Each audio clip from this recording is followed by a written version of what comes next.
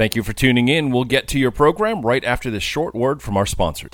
When I first went into business, I found out in a hurry that it was lonely at the top. If you're a CEO or business owner and you're feeling lonely at the top, then I'd like to invite you to join us at our Action Coach membership community. It's a community of like-minded business owners that help each other, build each other up, sometimes push and pull each other. If you'd like to learn more, just reach out to me at philgilliland.actioncoach.com, book a session, and I'll give you all the details.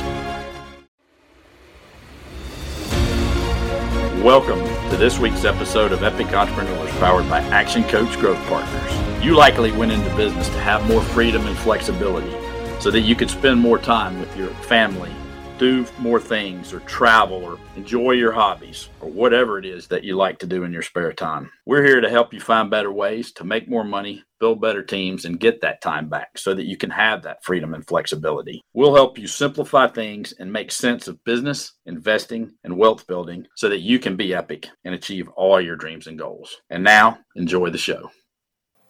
Good morning. We're Josh and Tony Warren, owners of Warren Restoration, Warren Disposal, 1-800-BOARD-UP, and now One Tom Plumbing of Asheville. Plumber. One Tom Plumber of Asheville. And TLC Service Group. So that's five. That's five businesses. So let's talk about how you got in business in the first place. How'd that happen? I got into restoration after the last recession. No one was hiring after I got laid off. I fell into it. Someone gave me a shot as a mitigation technician when we were living down in Tampa, Florida. So I kind of fell in love with it. I've always been into the science end of things.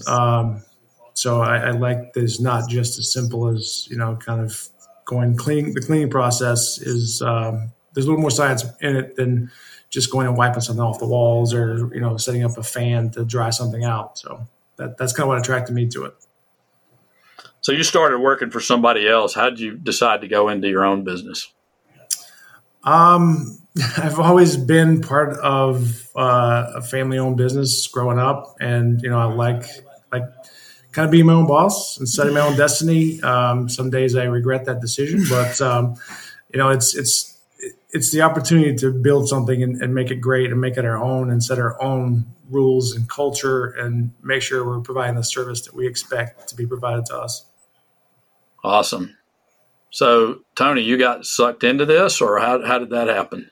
Exactly. I had been in hotel and then property management, didn't love it, didn't really know what I wanted to do. And Josh asked if I wanted to help out with this. And I said, sure. I jumped in both feet. I am not by nature an entrepreneur. I kind of got sucked in, dragged along maybe, thought unrealistically I'd help get it started and then we'd hire an admin and fill my spot. But when you start something from the ground up with your partner, it's a lot different than just a job like I had only had before. So I kind of caught the bug. Was certainly proud of what we built and wanted to stay on and help out within the company and the community as most we could. So I've obviously stayed on and through growing it to what it was. We started in Josh's hometown in Big Stone Gap, Virginia, and then we moved down here in 2015. And I think that's really when we saw growth and it became what it was, probably because Hendersonville reflects more of who we are and what we are. So it gave us that opportunity to grow into what it is now. That's awesome. So why'd you move? How'd you get to Hendersonville? My parents came here. We knew they were coming. That was part of the reason it made it easy to head down to Virginia. His hometown isn't too far from here, but visiting them, the first time we visited, they took us to lunch on Main Street and we were sitting outside and you could not only see, but feel the sense of community and just the businesses, there weren't chains around. You can just tell there's support for the local mom and pop and how valuable that is here to people. It just immediately, felt like home and somewhere we wanted to be. So probably took about a year from there, but we started making moves to come this way. So yeah, it does have a good vibe. There's no doubt about that. So it's cool. All right. So you started in restoration and you built up.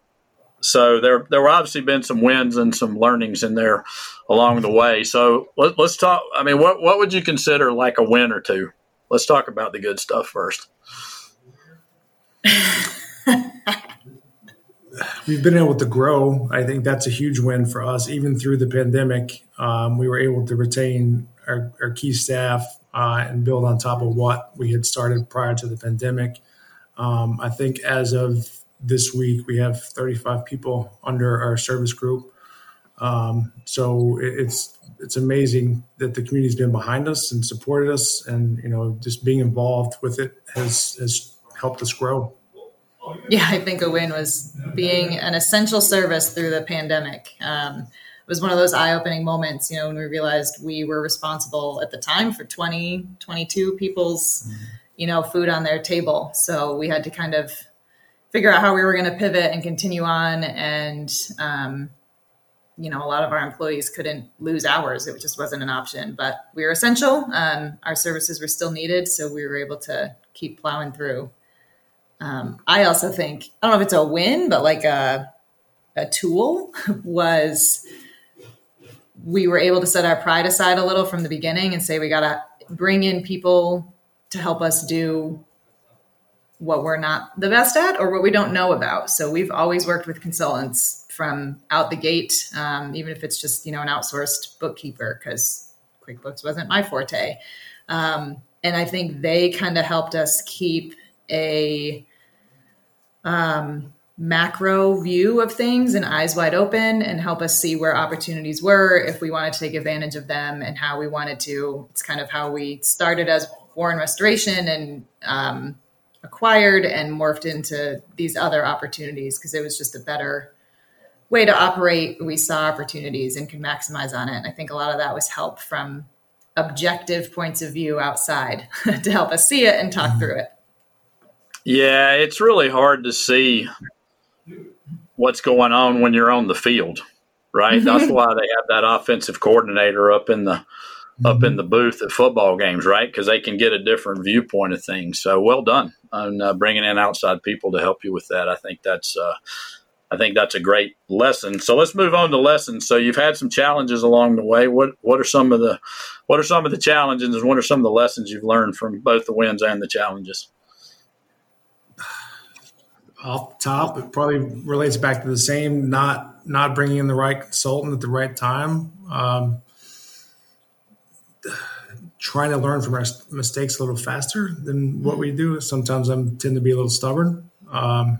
So I set in my ways for certain things, but it's one of those, you got to tell me something and let me marinate on it and then process it, and then we can move forward. But I think that's probably one of the biggest things is not bringing in the right consultant at the right time. And when things do happen, not taking it personally. We very intentionally put our last name on the company. And sometimes, we hold so deep in that, it's hard to not take things personally when they do happen. I think also along with consultants is just staffing is always tricky. Managing people, we have similar management styles, which isn't always the best. Sometimes it's good when you can complement each other. So again, learning, one of our consultants helps with on the HR side, but also leadership development and helping get systems and structures in place. And it wasn't all that natural for Josh and I. So seeing kind of the hard way that we needed those and how to get them in place and then retrain ourselves and create new habits to pass down to through the company and the organizational structure and our staff. So, of course, staffing itself, I think, is still a headache for everyone.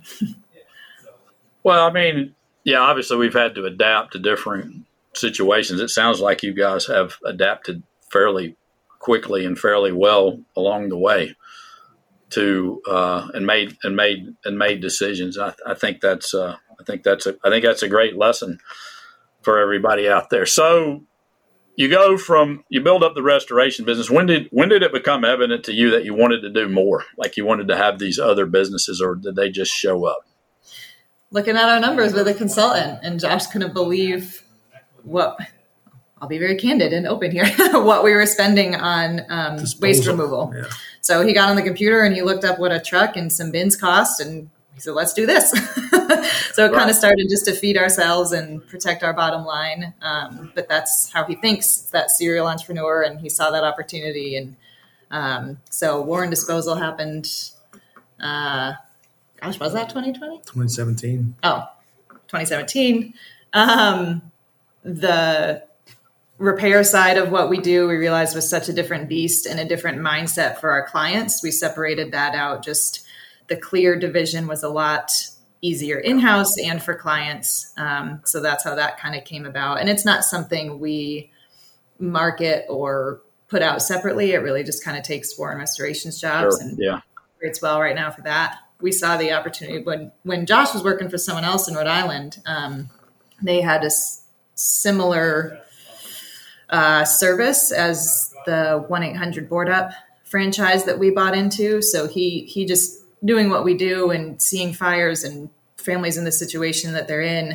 He kept thinking about that and reached out to them. And we dove into that in 2016, 2017. Late 2016, early 2017. And that, we probably don't talk about that enough either, but we have an amazing team. Definitely not. Definitely not. It took us a while to find the current staff. They started at the beginning of the pandemic, right at the shutdown. So the two that we have now, Amanda and Raymond Govern, have had a rough go at it, but they've had an amazing start to this year and last year. They came on strong, and their community involvement has been fantastic. They were able to sponsor a rodeo last weekend for the first responders. Our guys went out and volunteered to help with anything they needed. So it's pretty amazing what they've accomplished with even through the pandemic. Yeah, and that service allows us to bridge the gap. It allows us to work with the fire department. 1-800 Board Up can work with them and help secure a home, get it boarded up, but also the victim assistance. And fires typically happen in the middle of the night, and you might run out without shoes, your car keys. So they can bring them to Walmart and get the essentials and get them set up in a hotel till insurance or Red Cross or whomever else may be able to step in. And then, possibly we get a job from that connection. So we were able to bridge the gap from the Red Cross during the pandemic for a lot of homeowners. The Red Cross was having trouble getting volunteers. Mm-hmm. So we allowed our people to a little bit of leeway to go get these people squared away in hotels. They've made connections with local vendors so that we get special rates for the hotel stays and things. So it's been really great to see the community kind of get behind that program.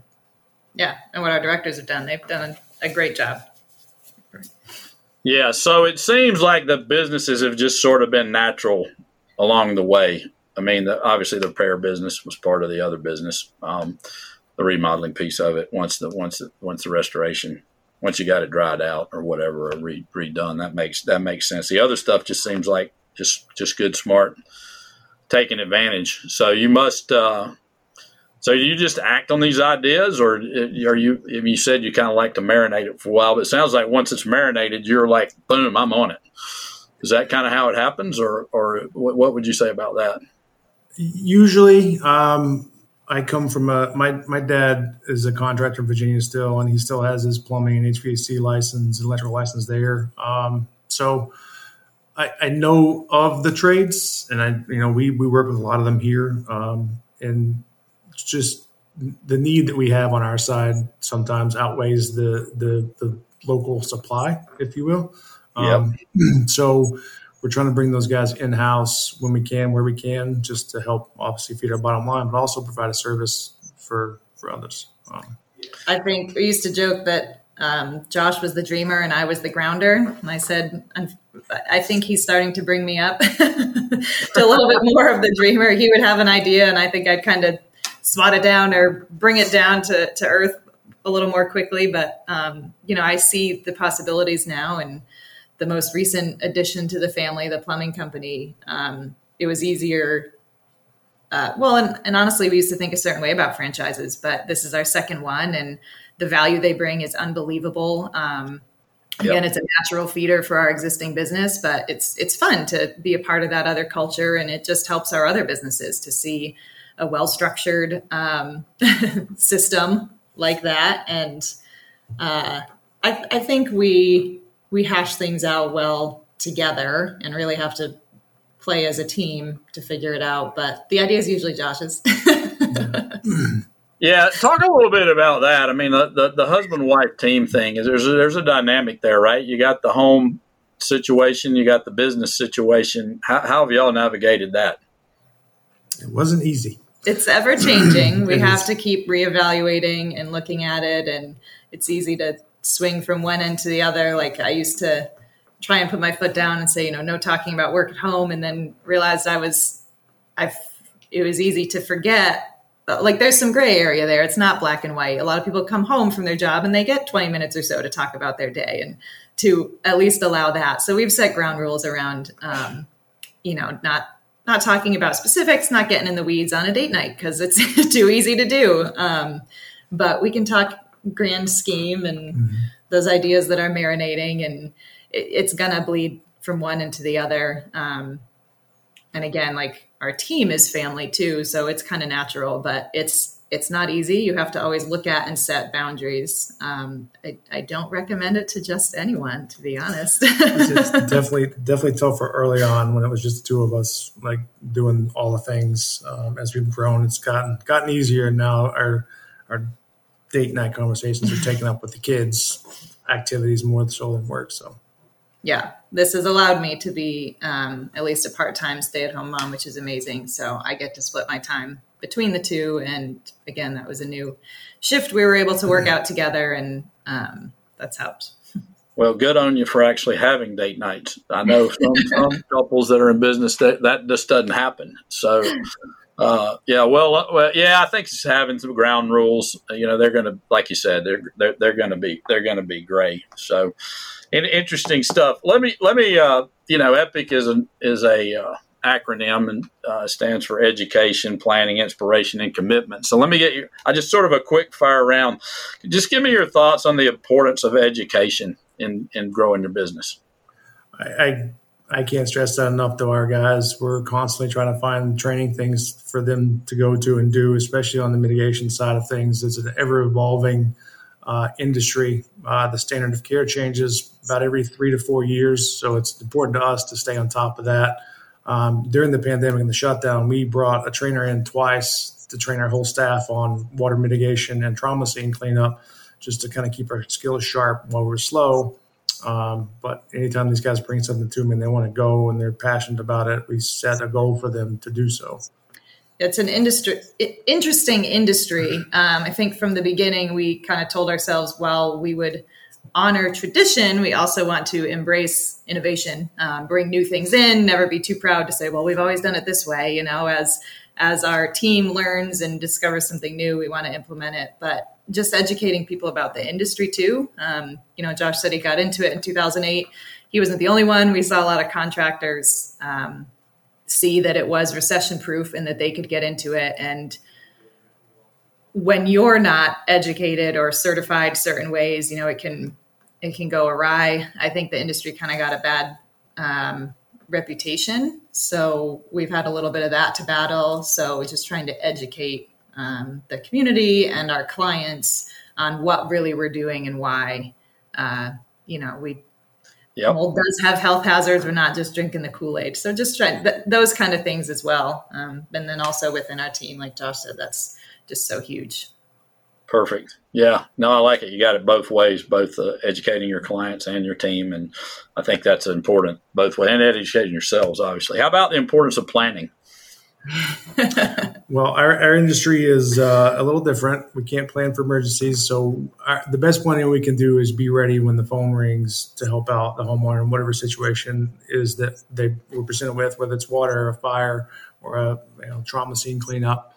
As long as my guys' trucks are ready and prepped to go, that's the best planning that we can do to help out as quickly as possible. Yeah, you can still be prepared. And what do they say? A politer way to say it, but proper planning prevents poor performance. So be as prepared as we can and be ready to go. Yeah, you got to be ready to go when the call comes. I get it. Yeah, I got it. How about inspiration? Where do y'all find inspiration? We try to dig within ourselves. Sometimes it's tough, like the grind of our guys being in crawl spaces for the 7th day in a row. I try to bring some Maxwell stuff to them, just little comments and quotes here and there. My favorite thing for us is like, are we lions or are we gazelles? And I have to remind them that we're the lions, so we got to get out there and we got to be prideful of our work and continue to do the right thing. Just don't let down your guard because you're tired, and just keep pushing forward. Josh has always been an athlete, so I think you get a lot of inspiration from that team. Everyone has their own job that they have to do well, but it's together collaboratively as a team that we get the end result and the win.